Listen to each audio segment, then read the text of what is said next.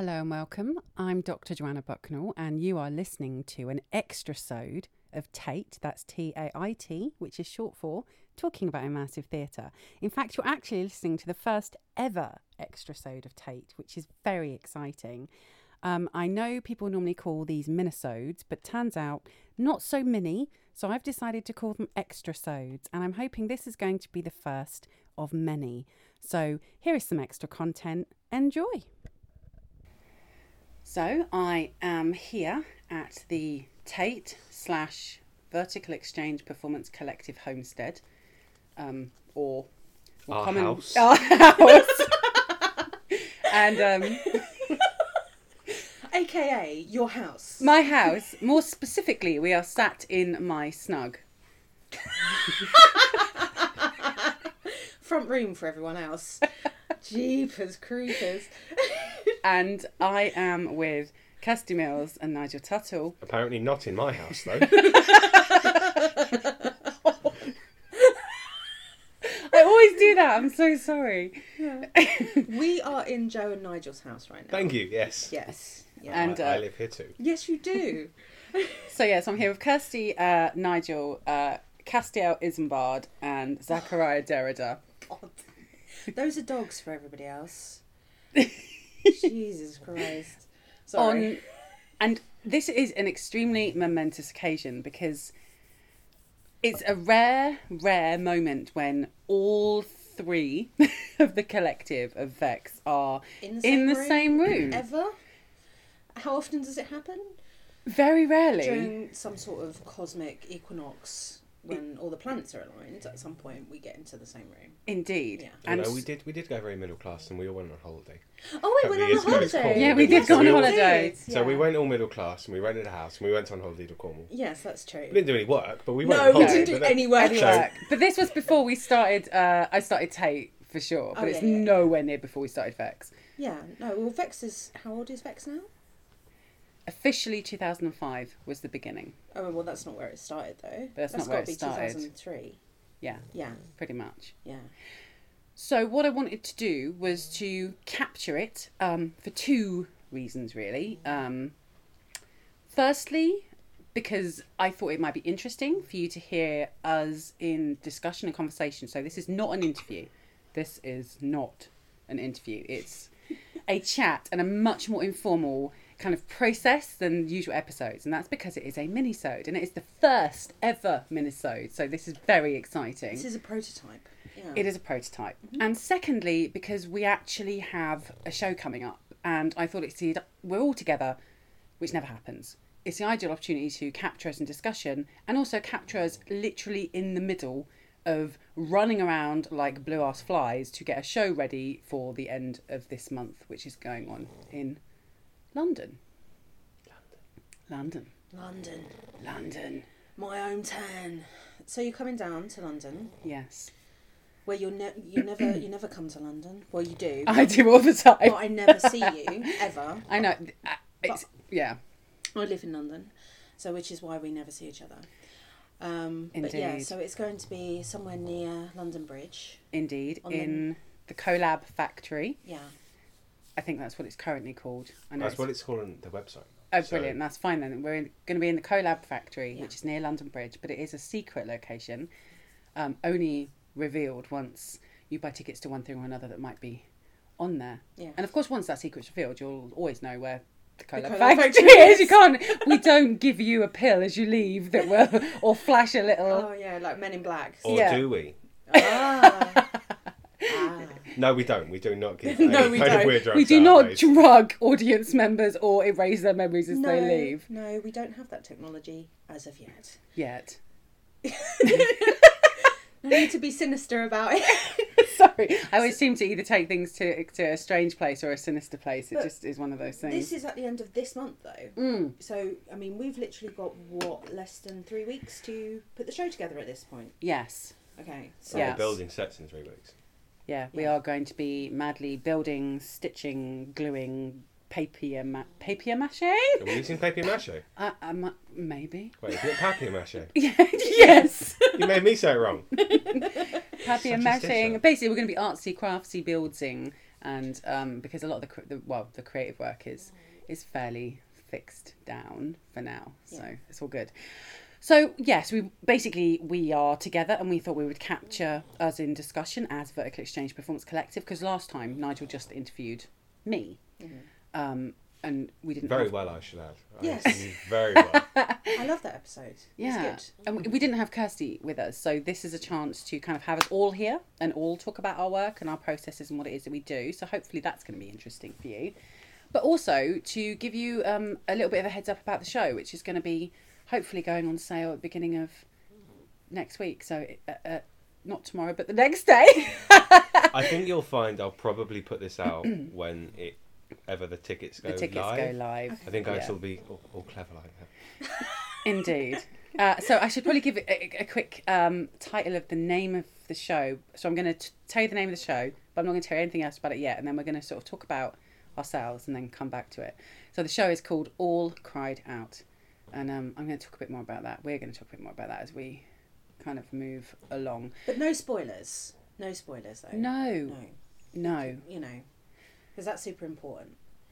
Indeed. So I think the best way to start is to talk about, well, really how Vex came about, who we are, and I suppose what we all bring to this room.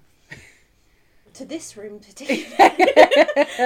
Well, to this room, I've brought a blanket because it's cold. Yes, So- it is. It's always cold in my house. I don't like to put the heating on. Not in my house, though. My house is warm. Our house. Nigel's Our house house. is always warm. Yes, this is true. Well, actually, Nigel and I have been partners in life and partners in crime for 17 years now. Yes. Yes, we have. And yet still I can't seem to say our house. No, that's because you have taken far too much ownership over everything. Actually, I'm gonna just say, I keep having to move places by myself first, and then Nigel tends to end up joining me in about 6 months or a year or 2 years in this case. Well, it's because you're a nomad. Yeah. You're like this, to be honest, you spent the majority of the last 17 years moving from place to place. Yes. So it's not, I mean, how... Collectively, you've probably only lived together for about a year. It's slightly more than Yeah, that. slightly more than that now, but yeah, you're right. And so that's why, because it was just my house initially, because it was just me here with the dogs. Look, And all my stuff. you can, And all your stuff. you can try to explain it as much as you like, but we all just know you're insensitive. Let's just underline that. Like, you Indeed. can cover it up, but you can't cover it up, is what I'm saying to you. Yeah. And I've known Kirsty for, it must be getting on for 20 years Yeah, almost 20 years now, yeah. now. Yeah. Yes, and we were most definitely partners in crime. Like, We were. Yeah, no, we were. We met when we were teenagers. Late teens. Yeah, late teens. Yeah, Late I was teens. 18. That would make sense for nearly 20 years. Yeah. You don't know how old we are. I haven't said how old I am. I'm not saying how old I am either, by the way. Yeah, those. All right, well, we met. I was 18, and I must have been 9. you were almost 20. Yeah. Almost 20. Yeah. So. That would be 19, yes. Yes. And we were both studying in a little tiny place called Stamford. We were at college. And for anyone who's listening outside of the UK, not university. Yeah, not Stanford using, the Ivy League college in America. No. Oh, you shouldn't have left that disclaimer out. That would sound way more impressive. we met while Than a small we met while we were college both in at Lincolnshire. Stanford. Yeah. It's Lincolnshire, isn't it? Yeah, it's it is Lincolnshire, Yeah. And So, you were studying, special effects makeup. Yeah. And I was- practical effects and. doing like A-levels at that point. And I'm slightly younger, so I was at school at this point. Shush! Shush! You child! No, Nigel's the child, that's right. Nigel's the baby effects. Yeah. Yeah. No.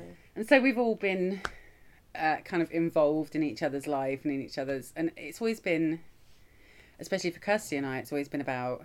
Our relationship's always been creative Yeah. Yeah. and has always been collaborative. And strangely has always been about mutual research. Yeah. Weirdly, if you think about it. Yeah, yeah. Because at that time we were both exploring very similar ideas. And Yeah. in meeting each other we found like literally a partner in research. Yeah. Because there were very few people where we were at the time that were interested in these things. Yes. And when I say these things, I mean performance specifically. Yeah, we and didn't know that at that point that I mean, it's We didn't- hilarious. Beyond it now, we know we were working in kind of performance art, kind of working with these ideas of play, liminality. Yes. We didn't know that at the time. Yeah, we had no idea what we were actually doing, but we were stumbling towards this idea of, Yeah. you know, creating experiences that were hard to recreate. Yeah. You know, we both had interesting experiences separately, Separately, yeah. you know, in the past, and, you know, I was... And in some ways as well, it's always been with us about documenting, about capturing, about creating Explaining. agency, explaining intimacy, Yeah. and all of those things. How do you convey certain things to other people? Yeah. How do you share those experiences with other people? And that was it. That was what it was about. And literally, I'd say less than a week after we'd met, we were already writing together. Yeah. Yeah. So it was like, yeah, it was kind of meant to be, really, wasn't it? And interestingly as well, we're both crafters, so we both Oh yeah. kind of make stuff. And we've Yeah, we always make kind things. of made things. Mm.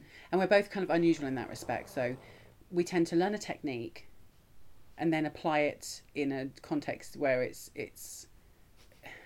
we kind of learn the way to do something and then just do whatever we need to do or want to do with it, rather than kind of the standard things. I know what you're getting at. What we Yeah. what we do what we do is we know what we want to achieve, and Yeah. then we learn everything we need to do in order to make it happen. That's Yes. what we do. Yeah. Because neither of us are particularly afraid of getting our hands dirty, Yeah. and neither is Nigel. Yeah. Like, you know, I mean, I'm fairly afraid of dirt.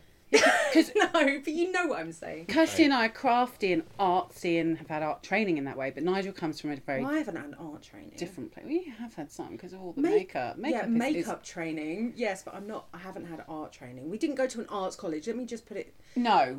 You know, we have. But you did do You an went, A-level to, you in went to a college with an artistic kind of steer, but it was not Yeah. an arts college. No, because this is the thing. You we're did an both- A-level in photography, which Yeah. is part of the No, canon of Stanford, art. was it? No, No, you that did was, that one that at was at High Trees. Peterborough at High Trees, yeah. that was at High Trees. Oh my god, this sounds very complicated right now. Yeah, but Nigel is creative in terms of he's, you know, what you tell us. I'm less live arty than Yeah. either of you. My drawing skills are coming on. I can almost draw things now because I'm studying to do design engineering, so I can make products. So I like making things. So I end up doing a lot of making of sets, and I like sort of what's the word I'm looking for? More straightforward narrative stories. I like narrative stories. Yeah. I like, you know, so I do a lot of that kind of thing as well. So You're solution minded, right? problem Yeah. solving. Yeah, I do. Yeah. I do a lot of problem solving. Absolutely. So. Where that is not really what you do, Joe. No, well, often, and our fridge is really good. No, you test- do problem creating. I do. And you do problem solving, and it's perfect. That's why Exactly. you're perfect for each other. Exactly. Yeah. Well, our fridge is a perfect solution for this. There's some crazy ass drawings all over our fridge, like really weird little drawings on the bottom of recipes and things. But I tend to go to Nigel, I draw something very roughly and say, I really want this, but how do I get that? And Nigel then goes, okay. And then he takes his measuring tools and all of those things and comes up with solutions and tries to find ways to enable some of those things to happen. And like the model set, I'd never worked in that way before for Our Needful Things. Yes. When you made the set, do you want to talk a bit about that? I mean, I can do. I mean, we were offered the opportunity to do something for Art Reach, Yeah, Jenny Festival Jenny International. Festival International in Portsmouth, and the idea was to make a performance basically in a container, and we were given the slightly problematic time constraint of about a week. Not a Tupperware box container, but a Sorry, yeah, a container. shipping container, yeah, Yeah. a shipping container. So the only way to do that was to obviously make a scale model of the container and everything that goes in it, because otherwise you're never going to be able to work it out. No, So but, yeah, I'm sorry, that was the problem solving. it was like a ridiculously short amount of time, wasn't it? I mean, 3 Yeah, days. no, it was a week. A week, sorry. It was a so week. you had a week to put the whole thing together. Concept to Yeah. being finished. Concept to being... And it was an kind audience. of like, you know, it was one-on-ones. We only saw we saw 12 people 12 in the people, end, I think, yeah. in a few hours. But it's So- interesting what you just said, because you said the only way to approach that is to kind of visualise it in that space, right? And is to make the space. And you made even all the little blocks, you made all our set to scale and everything so that we could move and manoeuvre stuff around. But that is not the way I would have come at that in terms of visualization, No, but that absolutely helped me so much. But it's so No. interesting you said that's the only way. But this I is thought that was hilarious because interesting. you are so untraditional, right? Yeah. Because I mean, it's so weird because you're a scholar, Yeah. you are an authority, but Nigel is a traditional prototypist. That's how you would do it in traditional theatre. Absolutely. And you know, me and you, Nigel, we're not formally trained in any of this. No. So it's something that we're self-taught in it. Yeah. I mean, really, you are as well, Joe, because Yeah, there aren't many authorities in your field. No. You know, of course there are giants, but you Yeah, know, there of aren't many course. authorities. So really, we're all kind of stumbling our way around this, but we've actually found that we're actually quite good at it, Yeah. weirdly. But it's so funny because you're right. It's because I would never have even thought to do it the way that everyone else in theatre would potentially, like theatre would have thought to do that. And I would never have thought to approach it like that because I don't operate in those ways. Yeah. But actually it was so valuable, and what ended up happening was it just ran so smoothly and worked so beautifully. And I think it's because we got the chance to kind of really play and manipulate that space. But it's interesting you said that's the only way, and it's like I would never have even thought of doing that in the first place.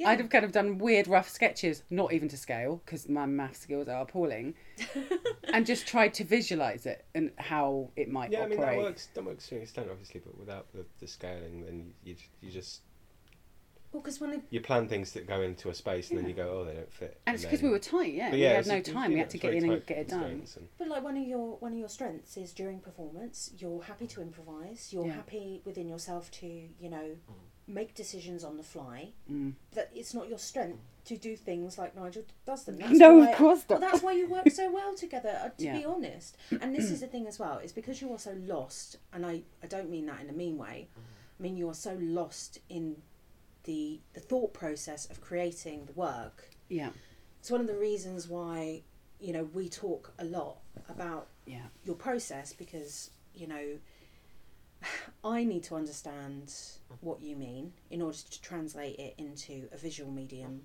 for the posters that I create. yeah, exactly. So, you know, it's... My briefs are appalling as well. Often I come to you with the most. I never come with an actual brief ever. No, you I'm never just kind of have like, an actual... But that is because you are focusing on the performance alone. yeah, So it's my job to know exactly what your performance is trying to say, yeah, then interpret it for other people who don't know you. yeah. And To try that's- to give them that access. Yeah, to try and say, this is what the show is. This is the spirit of the show. Because we never want to spoil the show for anybody. No. So we can't represent the show on the poster truly. It's all about representing the spirit of the show. Spirit of it. And actually it's so interesting that you say that because Nigel, that's kind of what you do as well, because sometimes I can get really caught up in, once I get into the black box space, once I get into a rehearsal space, once I get into the room, or even just sometimes with the mechanics of, for me, the way, the ethics that drive the actual process of the performance itself, I can get very caught up in that and not really think about how to articulate that to a producer or to an audience to get people in. That's something you... It's very hard to just with any of this work to sum it up Yeah. succinctly Well, what without is it in a explaining line? everything. So yeah, you can't do a premise. You can't just Yeah, you can't do an you can't elevator just- pitch of these yeah, shows. you can't chuck yeah. that out because it just No. doesn't work. And that's what producers want. Yeah, of course. Well, of course, because they need to be able to be sold the concept quickly, so they want to. Tell me in 150 Yeah. words is what it always See, is. in a lot of ways, me and Nigel have the same job from a different side, and that Yeah, is to yeah. interpret your performance. So it's like you are the engine that creates the show, and me and Nigel support and interpret. I've ever told you my Shrek analogy. Oh, what's that? My Shrek analogy. Well, Shrek and all those kind of animated family films, they work on two levels. They specifically work on two levels. You've got the kind of the in-jokes for the parents, like with Shrek, you've got the Matrix thing, And all the you've got the content. adult things, and the gingerbread man being tortured and the way he's tortured. Yes. It's like little kids aren't going to get that because little kids just want the fart jokes. Yes. So Joe does all of the jokes to keep the adults happy while watching it, and I deal with the fart jokes. So I make sure that, you know, Yeah, that it's relatable. so it's more relatable, and I'm not then basically Yeah. saying everybody likes his children or anything. But And there are that's my those- analogy. I like it. There are those discussions, aren't there? Because sometimes there'll be something that I think is super important because of the integrity of the dramaturgy of Yeah. the event. Yeah. And sometimes it really is a negotiation of, and you always really probe as to, well, what are you actually trying to achieve there? Yeah, I do give you a bit of a hard time, and I think this is why it's important that, because, I mean, ultimately, you know, we're best friends. Yeah. We've known each other for a ridiculous amount of time. And I can call you out on what I consider to be lazy thinking. Yeah. But it's easy to get caught up in that idea, like, because it's head down and in it. Well, it's because it's what feels right at the time when these things begin. Yes. And like, for instance, this show that you know, I mean, okay, it's like, oh, you know, you've got less than a month to actually do all the building for it, but the show itself has been in process for years. The first time we talked about this idea, and it was nothing like it is now. No, God, no. Right, but the concept behind it, the thought behind it, was years ago, and at that time, you hadn't questioned yourself. But I'm like a mirror. Like, you'll talk at me, and I'll talk back to you, but I'm just literally reflecting your ideas back at you. You know. Yeah. I mean this in the nicest way. That's a terrifying mirror. Yes. If the mirror talks back to me, I'm running away. Yeah. And it's interesting the way it works. So I'll have it's usually on a Saturday or a Sunday. You and I will talk to the point where the landline phone, a cordless landline phone, runs out of battery, and we have to then go to mobiles, which then usually run out of battery too. So we normally have, I would say, between 4 and 6 hour conversations on a very regular basis. On average, You should just get headsets, man. Bluetooth headsets. Yeah, we should do. I don't know why we haven't. You can walk around and do things as well, though. Hands free. Yeah. Why do we not do that? I don't know. Oh, God, we also don't Skype, but then you're really trapped with Skype because you've got to be at the screen. Unless you. Whereas on the phone, Bluetooth you can headset. Wander around. Yeah, I've got one of those and you haven't. So remember when we would type and I'd walk away from the screen? Oh yeah. And you'd be like, "Oh, I can't. I'm trapped in my office. Trapped here. I want to walk around." We can't do it on Skype anymore, Kirsty, because I can't walk around. And then Nigel and I will so we'll have like huge conversations like that, and then Nigel and I will stand in our kitchen and have endless conversations in there. And so there's this kind of constant sort of feedback loop all the time. Yeah. That goes between us. So although we're not in a room like this very often, actually the transmission and the way that the work develops happens across all of these things, and it all sort of passes weirdly through me. It's weird, like it's not that it passes through you. You are the origin, right? You are the spring in which these ideas flow, right? It's not that. The thing is that really it's not to say that I'm absent from the process. Not at all. No. But these things come from you, and they come from Nigel. These are your stories, your events. They're not mine. Yeah. But I'm a support character. Let's just say that. Well, you're our digital wizard. I don't know if that just sounds terrible. I can come up with a better term for that. You know what? I'm just a Photoshop artist. Digital alchemy. That was it. Digital alchemy. You are digital alchemist. You do digital alchemy. No, but like, I mean, you know, really, all I do is I do the logos, I do the posters, and I talk to you. But they are so important because they are what are the first contact audience have with the show. Well, I mean, you know, I don't know what to say about that. I mean, this is so interesting as well because it's one of the issues that we have been finding, and actually our Need for Things, the little container show, was exactly right for this. So you designed us a lovely logo for it when it first began as a kind of conceptual idea, which was very different to what actually ended up happening in the container. Oh yeah, it's just got the same title. It's not the same thing. It's got the same title, but it's not the same thing. But we had to have kind of images. And then Nigel and I did a shoot in my mum's garden. Yeah. For that. Yeah, we're going to have to redo that. And then those posters did not remotely really capture that shot. I mean, it was kind of lucky because we couldn't see many. We could only see 12 people anyway, so it didn't really sort of matter. But this is often the case, actually. Yeah, but you had less than a week to prep. Less than a week. So we were really on the hop. But we find this all the time that we're asked to have, always like with Brighton, the registration, everything comes so far before you've genuinely really started working on the piece properly. So you're having to produce all the marketing material, all that first contact with the audience, often before the show's actually what it's really going to be or finished. Well, it's different when you write a writer piece and then that piece is blocked out and then that piece is rehearsed. This is a bit more much more bespoke. fluid. Yeah, I would say. because you can react to pretty much any location. So any conditions that are put on us, and we're really good. I think that's one thing we're really especially good with at, this is round of the responding R&D. to that. My little guerrilla immersion term, I like that. Yeah, I mean, everything this year is designed to fit in the car, Yeah. in a box. It has to. It has to be absolutely that portable this year, so that we can kind of get out and about and reach the audiences we want to reach, which is what All Cried Out is going to kind of really kickstart. We had some tentative R&D last year, like with the we did container some project and all of little that. R&D. A piece down in the Coast Guard Studios here in Portsmouth as well. But this year's really about getting the work out and about. So actually the work you're doing is going to become hugely important, because this time we need and we want to connect with the audience. And Give me the pug. that artwork is the very first... I'm just passing the pug away from the microphone, I'll sorry. stick him under my blanket and that should dampen the noise a bit. Come on, boy. Come on, boy. So that artwork is some of the first contact, and it's so important because it gives the flavour of the show. It's what gets them even to want to come and see the show. Although the show, I hate that word. It has. Or whenever I say the word show, I think of Satine coming down on on the swing, and sparkles and hats. Yeah, just in case you don't know what she's talking about, she's talking about Moulin Rouge. Moulin Rouge. Yeah, you think of it as a show. Show. As in a showy show. Yeah. But obviously it's not a show, it's an experience, it's a performance, it's, it's a space, it's a circle on the ground, if you think about it like that. It can be anything at any time. It's not a show, but show is a convenient word. It's a convenient word, I know. And it's an absolute convenient everybody word. just uses it, and it always just makes me go... If only I knew an academic who could redefine words. Oh, we might have one in our very presence.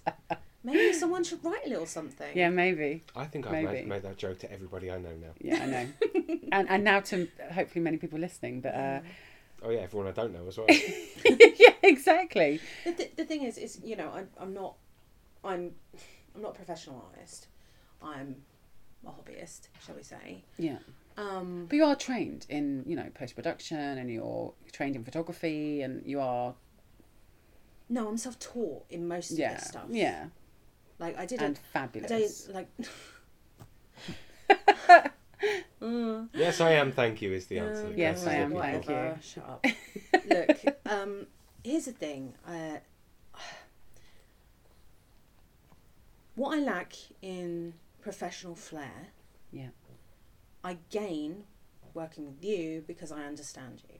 Yeah. No agency you go to will be able to do that. Is going to be able to interpret what you say to me. Because let's be very honest, when we talk on the phone, it is amorphous ideas. Yes, absolutely. And after they're boiled down, I know what you mean. Well, we have a huge shorthand. Yeah, because of 20 years of friendship, that it's just a crazy... Well, working together and doing all these shorthand, things. We have a similar pool of influences. Very much so. Plus, I also know what you love that I don't like. Yeah. And I'm able to interpret what you mean because I know what you love and what you don't love. Yeah. I love and what I don't love, what we share and what we don't. Yeah. And that's as important. But it's, what I lack in, 20 years of experience in graphic design or whatever, I gain in knowing you well enough. Yeah. And that's what it's about at the end of the day, isn't it? It's about reaching out and communicating with an audience. Yeah. Yeah. And this brings me on to kind of that idea of there is a massive tension and issue with this kind of work, because you want people to come. Of course, we want people to come because we want to share the experiences that we're generating. But what we also don't want to do is give anything away about that experience, because it's about the experience. Yeah. I mean, it's worse than... It's just like... Well, it's worse than spoiling a narrative. Yes. Right, because, spoilers are bad. Yes. Right, let's face it. Nobody likes to be spoiled on things. It's not so I mean, some weird people might, but, most of us don't. But once a narrative has been spoiled, okay, we can still maybe enjoy the film, enjoy the TV show. Yeah. Enjoy that process of watching that narrative, even though we know how it's going to end. Yeah. We can still enjoy the journey. The problem is with creating liminal spaces is you are trying to put people into a certain mindset Yeah. That if it's ruined for them, they cannot experience it as it comes. They cannot be present the way you need them to be present. Exactly. Because their expectation. They have expectation, yeah. Yeah, and if you come into that space with too much expectation, it's a problem. So you need to lay that groundwork, lay that atmosphere, so they're not surprised by the tone. Yes, exactly. But not all give about away tone. what is exactly happening. Yeah. Yeah. And so this is a huge challenge, and it's not just a challenge in terms of generating marketing material. It's also been, and I know me and Nigel have talked about this a lot just recently, it's a ridiculously huge challenge for trying to persuade people and producers and arts industry professionals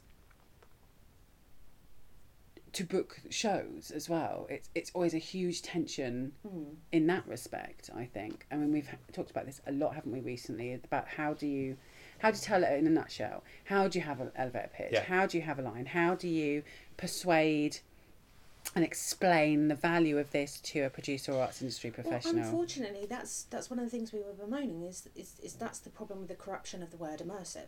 Yes. Right, because immersive is a buzzword currently that sells. Yeah. Right, which is important because you need to acquire space in order to put these shows on. Absolutely. That's half the problem. Yeah. You need, because you're doing like festivals currently. Yeah. And to get on the bill in those festivals, you need to put that word in. And that's the buzzword. Yeah. But what you do is actual immersive theatre.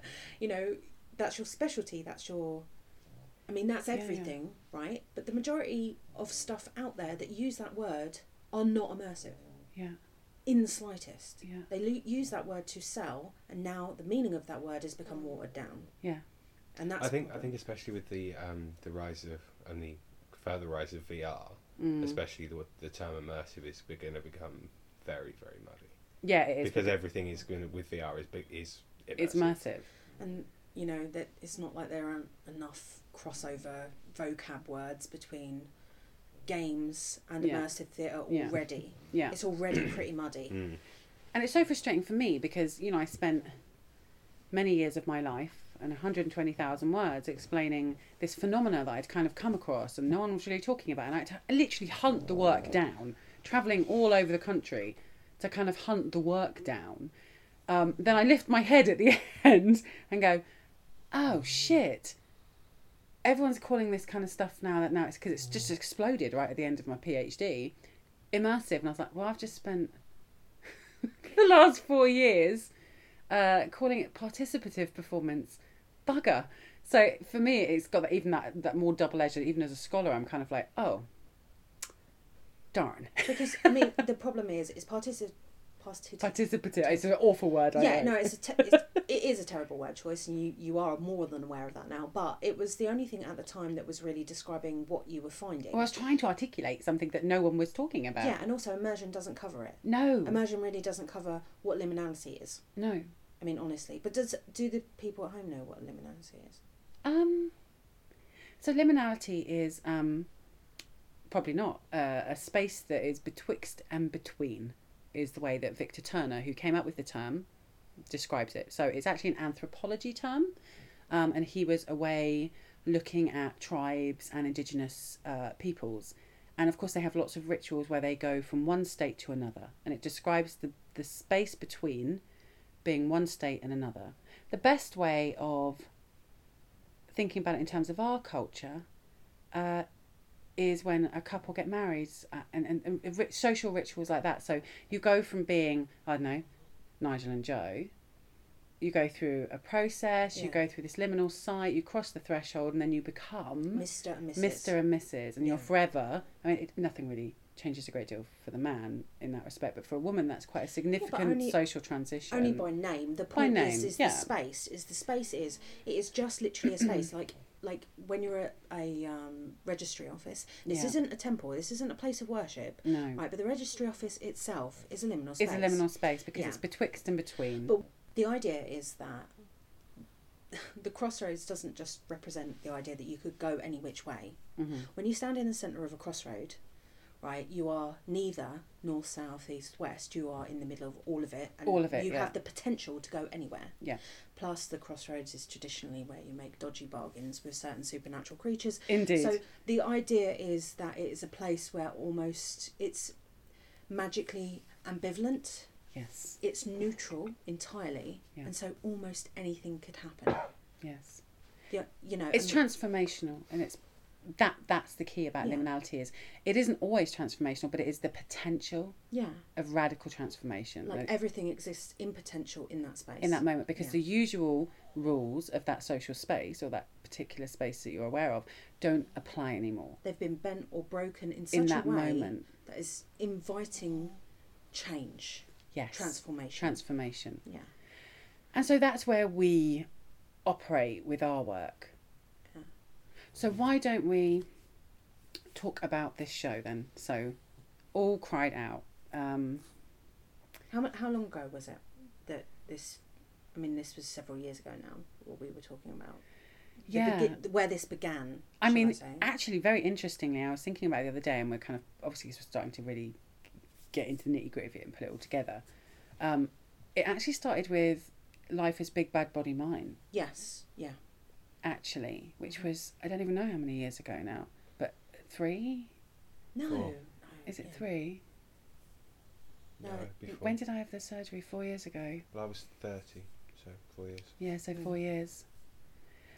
And actually, so that's what it started life as, and it's kind of evolved and bubbled and evolved and bubbled, and then we got given this opportunity to perform in the Collab Factories Festival of Immersive Performance, and we were like, this is a really wonderful opportunity to do something a little bigger scale than we've been doing. By bigger scale, I mean having 2 audiences instead of 1. Yeah. 2 audience members instead of 1. Yeah, and 2 performers. Well, 3, No, maybe it's 3 performers. It's still within the same kind of Yeah. scale, I think. but it's slightly differently. The space is slightly differently sliced up. shall we Yes. say. We're having to... Without giving too much away. Yes, we're going to be on at the same time as another show, Mhm. so we're going to be negotiating and moving around that. No, but I'm talking about your space. Yeah. Your performative space is sliced up a little bit differently. Yes, Yeah, you're not just sharing the building with somebody else, like, you know, because you're really, like, not traditionally, but within your own work, yeah, you've been like an open space performance. yes, So yes, it's and like- this is not going to be that. Yeah. This is going to be processual, so it's going to be kind of accumulative as an experience that will have a beginning, middle, Event and an versus end. event versus event. Yeah. Yeah, so it stacks up across the evening Yeah. for the audience. And again, this is really hard because I'm trying to be insightful but vague because of course I don't want to give too much away. And Nigel is actually going to be performing as well this time. Nigel has performed before. We did a show back in Plymouth at the Barbican Festival, one of our very early pieces back in 2005, and Nigel played a transvestite in this kind of weird little interactive installation that we Yeah. did Yes. with his head Yeah, but kicked that was a in. very short. That was That was pre-beard, so It was Yeah, pre-beard. pre-beard. pre-beard. Yeah. Yeah, and you are like, you know, a pretty man. So I wasn't in that. oh yeah. I do not make a good You transvestite. have brilliant legs, and they looked very good in fishnets and Yeah. heels. But I'm The rest biased. of me didn't. I'm Yeah. biased, You of are course. biased. Yeah, So- of course you are.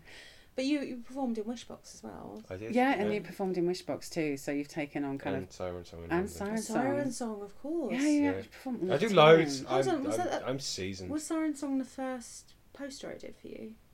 Was that the first Yes, one? it That would make was. It was sense. the very That was first the one. R&B I've still got project loads of for the Joe's. postcards because they're beautiful, Thank you. and I suppose. give them out to produce and stuff as well because they want to see like old work and old stuff that we do, and they look so nice. Or as so- some people call it, previous work. previous not work, old work. old work.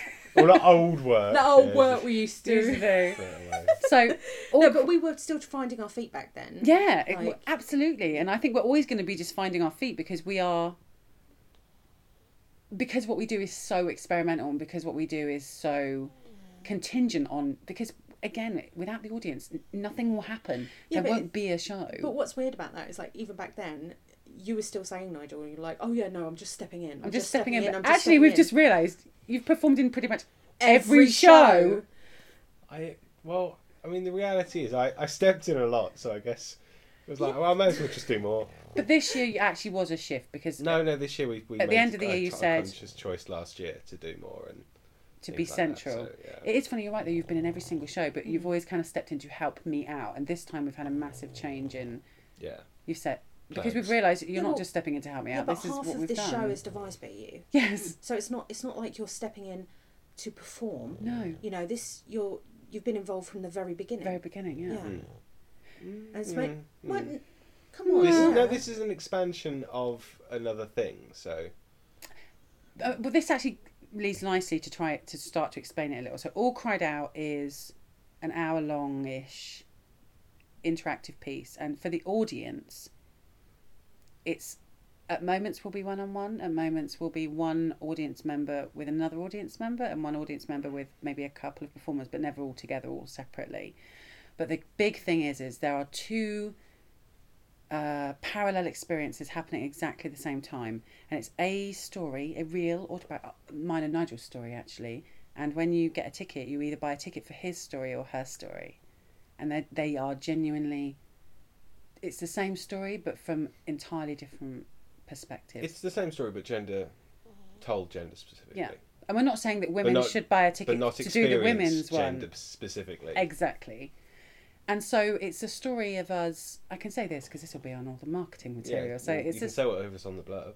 Yeah, it's the story of mine and Nigel's struggle to conceive, which has been long and arduous and involved surgeries and miseries, and I don't want to give too much of that away, but it's been hard and it's ongoing. And what we try to do is give you access to our perception of how those things have happened and how those things have affected us from our two different perspectives, because we have a very different perspective on those stories and our story and the experiences that we've had.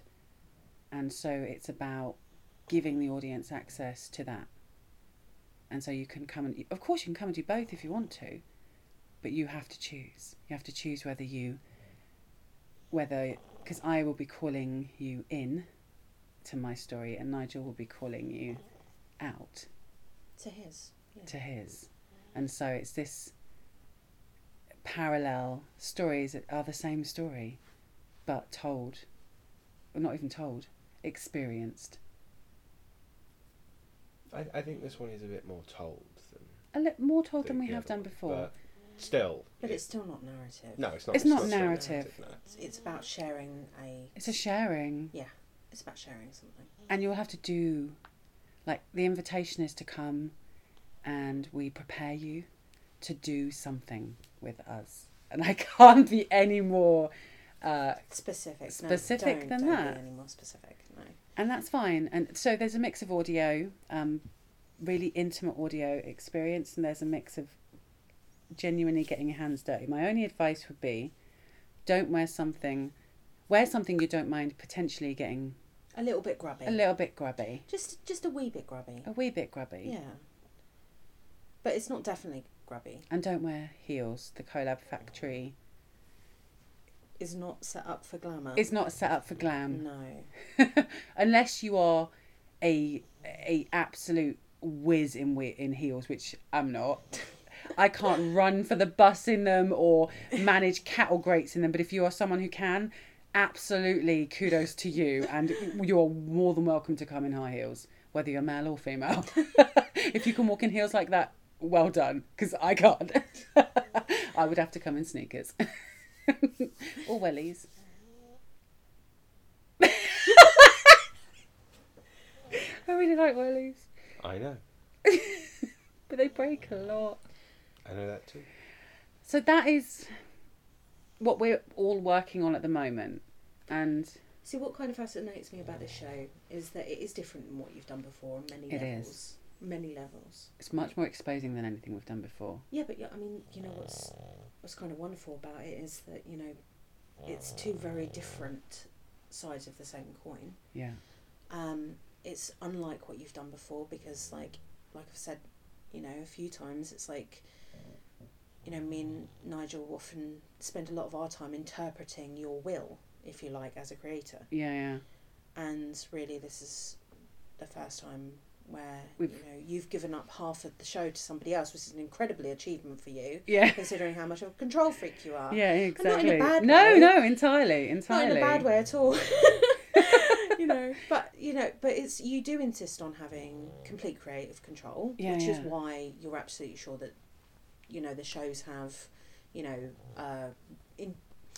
that they have value for research purposes. Yeah, of course. Right, but with this one, you've let go of the reins a little bit because you're willing to give up a little bit of perhaps that, research value. But I think it's because to put value into the show. But I think it's because over the last year, I've really managed to, and I think we've talked about this a lot again, Nigel, as well, is what we've all come to realise is we really have hit on a dramaturgy that operates in ways that excite all of us and interest all of us, and for me has huge value. It's given me huge insight and generated loads of new knowledge for me.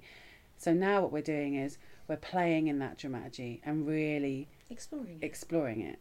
Because I think we feel, and maybe that's why I feel much more confident about going, actually I think I've spent a long time, but I think we've really come across a playful space, a good way of doing this kind of, this kind of level of performance and this kind of number of people. I think, to be honest, it's the end of the R&D phase for this kind of numbers, basically, because that's what we said originally. We were going to work out exactly how to make one-on-one performance really touching, or micro performance, which is your term, and you're an academic, so you're allowed to make up terms. So this kind of micro performance, in this case, is a mixture of audio and one-on-one experience and some kind of thing. Some kind of thing that happens at some point during the thing. There you go. That's vague enough, right? I know. It always makes us sound so poncy, but it's like, kind of thing, we're not telling you, because if you come, we want you to have a genuinely fresh experience. Yes. What was I saying? I can cut out the bit of what was I saying. That's fine. That we've found, I think we have hit on a really interesting way of creating genuine agency, creating genuine efficacy, and maybe that's why I feel much more comfortable now in saying, okay, I think we have found a really interesting form that is significant. I think we've really kind of hit the nail on the head with that. So I know that's slightly self-aggrandising, but still, I think it. No, it's not self-aggrandising, because you've spent years perfecting this at this point, and let's be honest, on paying for everything yourself. No funding, none of this stuff. I mean, basically, it's through passion. This work is funded through blood, sweat, and tears. Ultimately, bloody mindedness. Like, none of us has made any money out of this, and cost us money. It costs us money to put these shows on. It costs you a lot of money. But it's also a massive time cost. But the point is that what you gain out of it, all the hard work that's been, every show that you've put on, every, I was going to say every couple of £100, but it's more than that. Every pound that you've put down, every everything that you've explored, all of that adds up to what is going on now, which is literally the most exciting this work has been. I know. I mean, we've taken up, to this point, it was all about R&D, so it was really about us trying to find the form. Now we have. Now we really want to invite audiences into it. Now you're really free. Because, like you were saying, you've got to a point now where you have confidence in this show, right? You've got to have confidence in each other as creative partners. But it's also, this invitation is for real. Like, you're standing there and you're not, it's not... I'm me, he's him. Yeah. We're really us, and we're asking you to come as you. Am I really me? Yeah, you are sure? really, yeah. Yeah, unfortunately. I'm pretty confident. Brutal. I'm sorry. And it's exposing, and it's risk-taking, and it's dangerous. Emotionally dangerous in that way. Yes, it is. But actually, we spent a long time developing this dramaturgy, and now it's time to really give it over to the audience. And again, as ever with all of our work, it can't happen if no one comes. It won't happen if no one comes. And that's what's exciting, because it's what happens between you and I as an audience member. It's what happens between the audience member and Nigel in that moment, and it will never be the same for anyone else ever again. Even if you came again, you probably wouldn't have the same experience ever again. And I think that would be... And so I guess what I'm saying is, we hope that now we've really found this form, that people will come. We'll be excited to come. We'll be excited to come. Yeah. Because I'm excited. And then the researcher in me says, this will be amazing to actually get this out to real people. To get it out of these tiny, small spaces we've had to be able to develop the work and get it out to real... Well, out of theory, out of into theory, practice. into practice. Yeah, because researchers practice.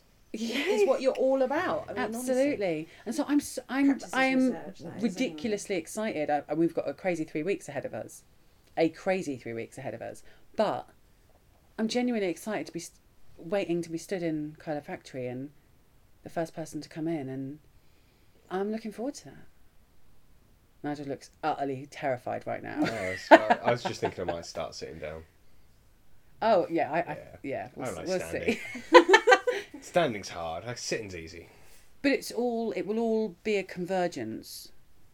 It's all a convergence of the three people sat around this little coffee table right now that's made this kind of come to. But what is so interesting is we work so hard to create this pregnant scenario, and all the work that's gone into all the years, all the things that we do, really will come to nothing until someone comes and inhabits it. Yeah. Until someone comes and plays in it. It's almost like the person coming in is like putting the coin in the machine. The automata begins. Yeah, absolutely. But every time is a different. Every time is different. It is a different experience, absolutely. And so for all of us, yes, it's a crazy 3 weeks. Got to get all this stuff made, get this show done. Mm-hmm. But we are entirely reliant on there being an audience. If you're doing an end-on show and you do it to 2 people, you're going to do it regardless. We literally have something that needs to be inhabited, and if no one comes to inhabit it, it kind of won't happen. Well, that's the difference and the unique, the USP, if you like, of this particular performance, because unlike your stage performances, if the theatre is empty, the show can go on. And will go on, right? But with you, it's like, with these performances, these types of performances, that they're all fueled by the audience, entirely fueled by the audience. So I guess in some ways it hopefully has intrigued you. Hopefully you'll be excited and spread the word and come down yourself if you can't come down because it's in London. Tell everyone you know who might be interested to come, but we're really excited and we really hope that London audiences who are into this kind of work come and respond. And of course, we are not the only piece of this type of work going on at the Colab Factory. There's going to be, there's a whole season, and it's already started actually. So get onto Colab's website and have a look, because there are so many different types of work. There's performance games going on there. There's pieces of immersive theatre. There's pieces of horror theatre. And what we do, which we haven't quite described what it is yet, but our show as well. And so come along and tell everybody about it. All cry out. Everybody who makes this work, everybody I know who makes this kind of work, and everyone who's going to be part of this season, do this pretty much off their own backs and with very little funding and support. And this is Bertie Watkins, who owns Colab Factory, kind of throwing open this little gem of a place he has and letting you get at it. And that is really exciting. So please support us, even if it's just by telling someone about it. That would be amazing. It's an incredible achievement actually putting this sort of thing together, and he should be proud of himself, really. Absolutely, and we are really pleased to have been invited to be a part of this, and we're really looking forward to doing it. So end of March 2017, all cried out at Colab Factory. Website is all on there under. So even if you don't come to see this show, at least think about going to something, because it'll be worth it. And go and have a look. It'll be something you won't see anywhere else. That's for sure. No matter what you'll go to see, you won't see it anywhere else. Indeed. Right. I think that is a really good place for us to sort of draw our ramblings to a close. Yes. And I hope you enjoyed this odd little mini-sode, extra little nugget, and I'm hoping there are going to be many more to follow. Yes. So it's night time, so I'm going to say good night. And Nigel, do you want to say good night? Good night. And good night from Kirsty. Oh my god, it's like a Blue Peter presenter. Oh my god. And good night from the BBC. Now it's time to stand as we play the. I never know.